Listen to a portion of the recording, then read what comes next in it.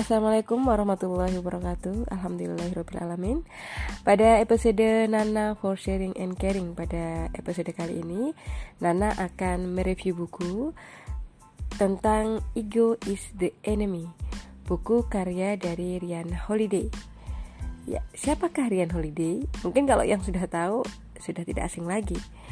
Ya, beliau adalah seorang penulis dari negeri Paman Sam yang telah melahirkan beberapa buku dan pastinya telah menulis di beberapa newspaper di Amerika seperti halnya Huffington Post, terus The Columbia Journalism Review, dan masih banyak lagi buku atau terbitan-terbitan beliau di majalah, koran, atau artikel yang ada di Amerika. Dan buku Ego is the Enemy ini terbit atau publish pada tahun 2019 ya. Jadi ini buku setahun yang lalu ya. Cuma Nana baru baca atau baru menemukan kemarin ya, sebulan yang lalu. Jadi Nana langsung beli gitu ya. Jadi sebenarnya buku ini sudah setahun yang lalu. Dan buku ini juga diterjemahkan oleh Ryan Frederick dan Rena Widyawinata. Ya, pastinya buku ini ber-ISBN ya, istilahnya legal. Sedangkan jumlah halaman buku di buku ini yaitu sekitar 267 halaman. Itu non kata pengantar dan daftar isi ya. Sang penulis ini di dalam buku ini membagi 3 bagian dalam buku ini, yaitu bagian pertama gagasan, bagian kedua kesuksesan, dan bagian ketiga yaitu kegagalan. Dan setiap bagian itu ada sekitar 6-7 subbagian. Jadi pembahasannya itu detail sekali ya per babnya. Karena di setiap subbabnya Ryan Holiday ini memberikan contoh real tokoh-tokoh yang terkenal seperti halnya Isocrates, Sherman ini sosok atau tokoh yang sangat Nana kagumi ya. Dan masih banyak lagi.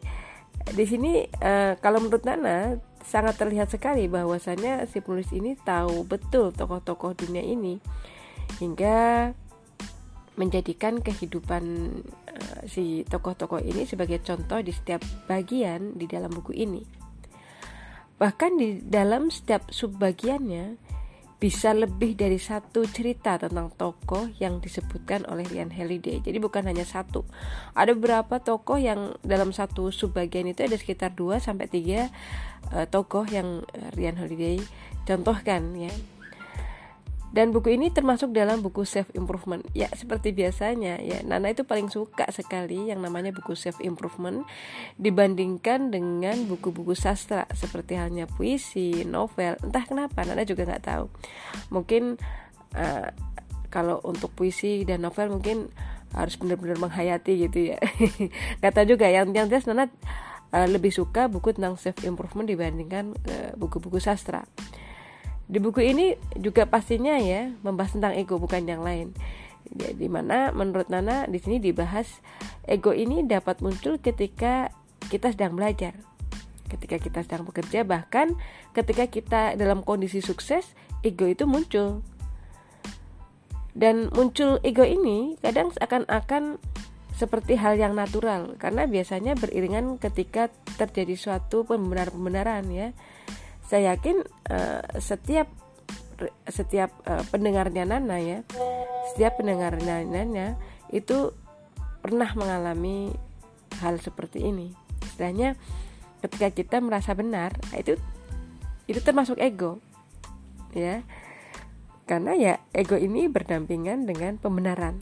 Itu yang disampaikan oleh Ryan Holiday di buku ini. Tapi di buku ini juga menyampaikan jangan pernah menyerah dengan yang namanya ego. Kenapa? Karena ketika kita menyerah dengan yang namanya si ego ini, ya sama artinya kita menabur masalah, ya, dan akan memetiknya di kemudian hari ya. Ketika kita menabur masalah saat ini, ya kemudian harinya nanti akan memetik gitu ya, seperti halnya tanaman. Dan hal yang paling saya suka dari buku ini mungkin lebih ke mindsetnya ya, yaitu tentang sebuah kesuksesan di mana Di sini disampaikan bahwa sebuah kesuksesan adalah segala macam hal di mana seolah-olah dunia ini bergerak mengikuti apa yang kita mau dan apa yang kita merasa pantas gitu. Di buku ini juga membahas tentang bagaimana ego itu bisa menjadi musuh kita.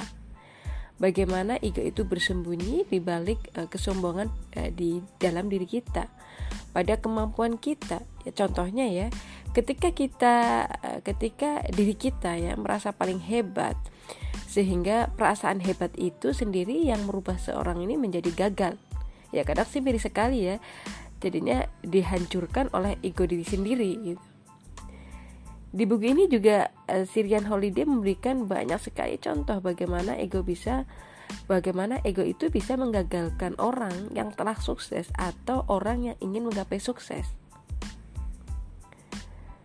Dan digambarkan bagaimana ego ini seperti halnya satu sisi anak kecil yang marah gitu ya, yang melakukan sesuatunya itu berdasarkan atas keinginan yang di atas segalanya. Jadi keinginan itu di atas segalanya. Ya contohnya seperti keinginan untuk selalu menjadi yang lebih baik dari orang lain, lebih dikenal, pokoknya paling wah dan wah gitu ya. Dan segala sesuatunya mengalahkan kebutuhan yang ya seharusnya tidak keluar atau terkadang tidak masuk akal. Ya ego ini adalah suatu perasaan superior kalau menurut Nana ini, sesuai dengan buku ini, dan keyakinan yang berlebih ya dari kemampuan kita gitu ya, jadinya over gitu ya. Di sini juga sebenarnya bukan hanya bercerita tentang ego ya, namun si penulis juga memberikan cara untuk menghentikan atau meminimalisir untuk mengendalikan ego tersebut. Ini baiknya di sini juga ada gitu ya. Misalnya si Sirian Holiday ini bukan hanya menjabarkan bagaimana ego dan contohnya segala sesuatunya, tapi di sini Sirian Holiday juga memberikan problem solvingnya. Ya, dengan cara apa? Sebenarnya jawabannya simpel sekali. Dan misalnya kalau kita mengkonklusi dari buku ini ya jawabannya simpel, yaitu diam. Ya kita melakukan dengan diam gitu. Ya mungkin seperti pepatah mengatakan ya, diam itu emas gitu ya. Atau salah satu hadis Nabi yang menyampaikan berkata baik atau lebih baik diam gitu ya. Karena diam adalah suatu kekuatan, dan dan diam ini mampu untuk menjaga diri kita di luar perbincangan yang nggak penting atau kesoktahuan kita, atau kekepoan kita, dan hidup tanpa adanya validasi ya. Dan diam adalah waktu jeda dari orang yang percaya diri dan orang yang kuat ya. Jadi jeda itu bisa membuat diam itu bisa membuat jeda kita untuk menjadi kuat gitu. Dan kita juga bisa belajar untuk menjadi rendah hati ketika kita diam. Contohnya ya, ketika kita mengetahui dan menerima bahwa orang lain itu lebih tahu daripada kita, orang lain itu lebih pintar daripada kita, dan lain sebagainya. Istilahnya di atas langit itu masih ada langit loh. Jadi kita itu tidak perlu yang namanya memperbesar ego.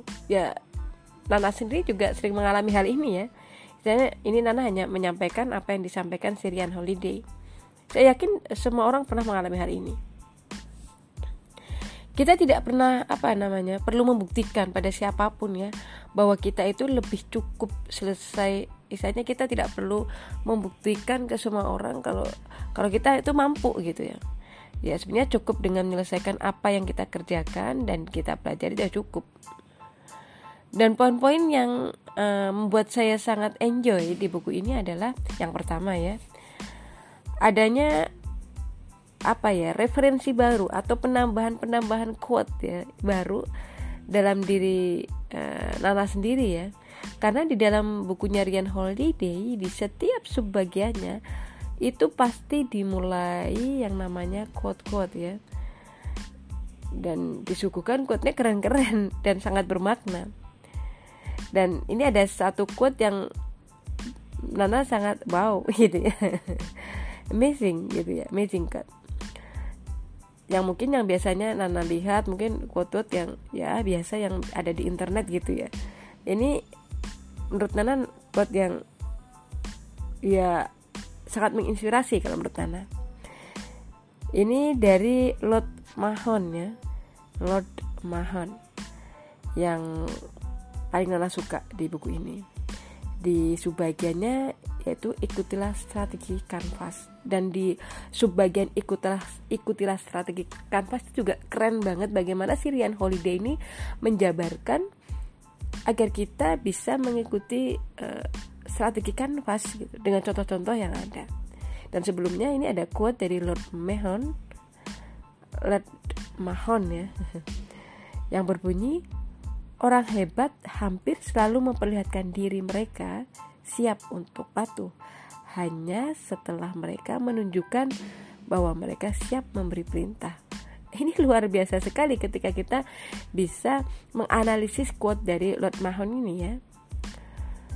Dan yang kedua yakni di buku ini juga saya jadi mengetahui ternyata banyak sekali tokoh-tokoh di dunia yang hebat ya. Bukan hanya Aristoteles, bukan hanya James Watt, Franklin dan lain sebagainya. Tapi di sini disuguhkan si Ryan Holiday karena di setiap subbagiannya seperti yang tadi saya sampaikan itu banyak sekali contoh-contoh tokoh-tokoh yang si Ryan Holiday suguhkan ya.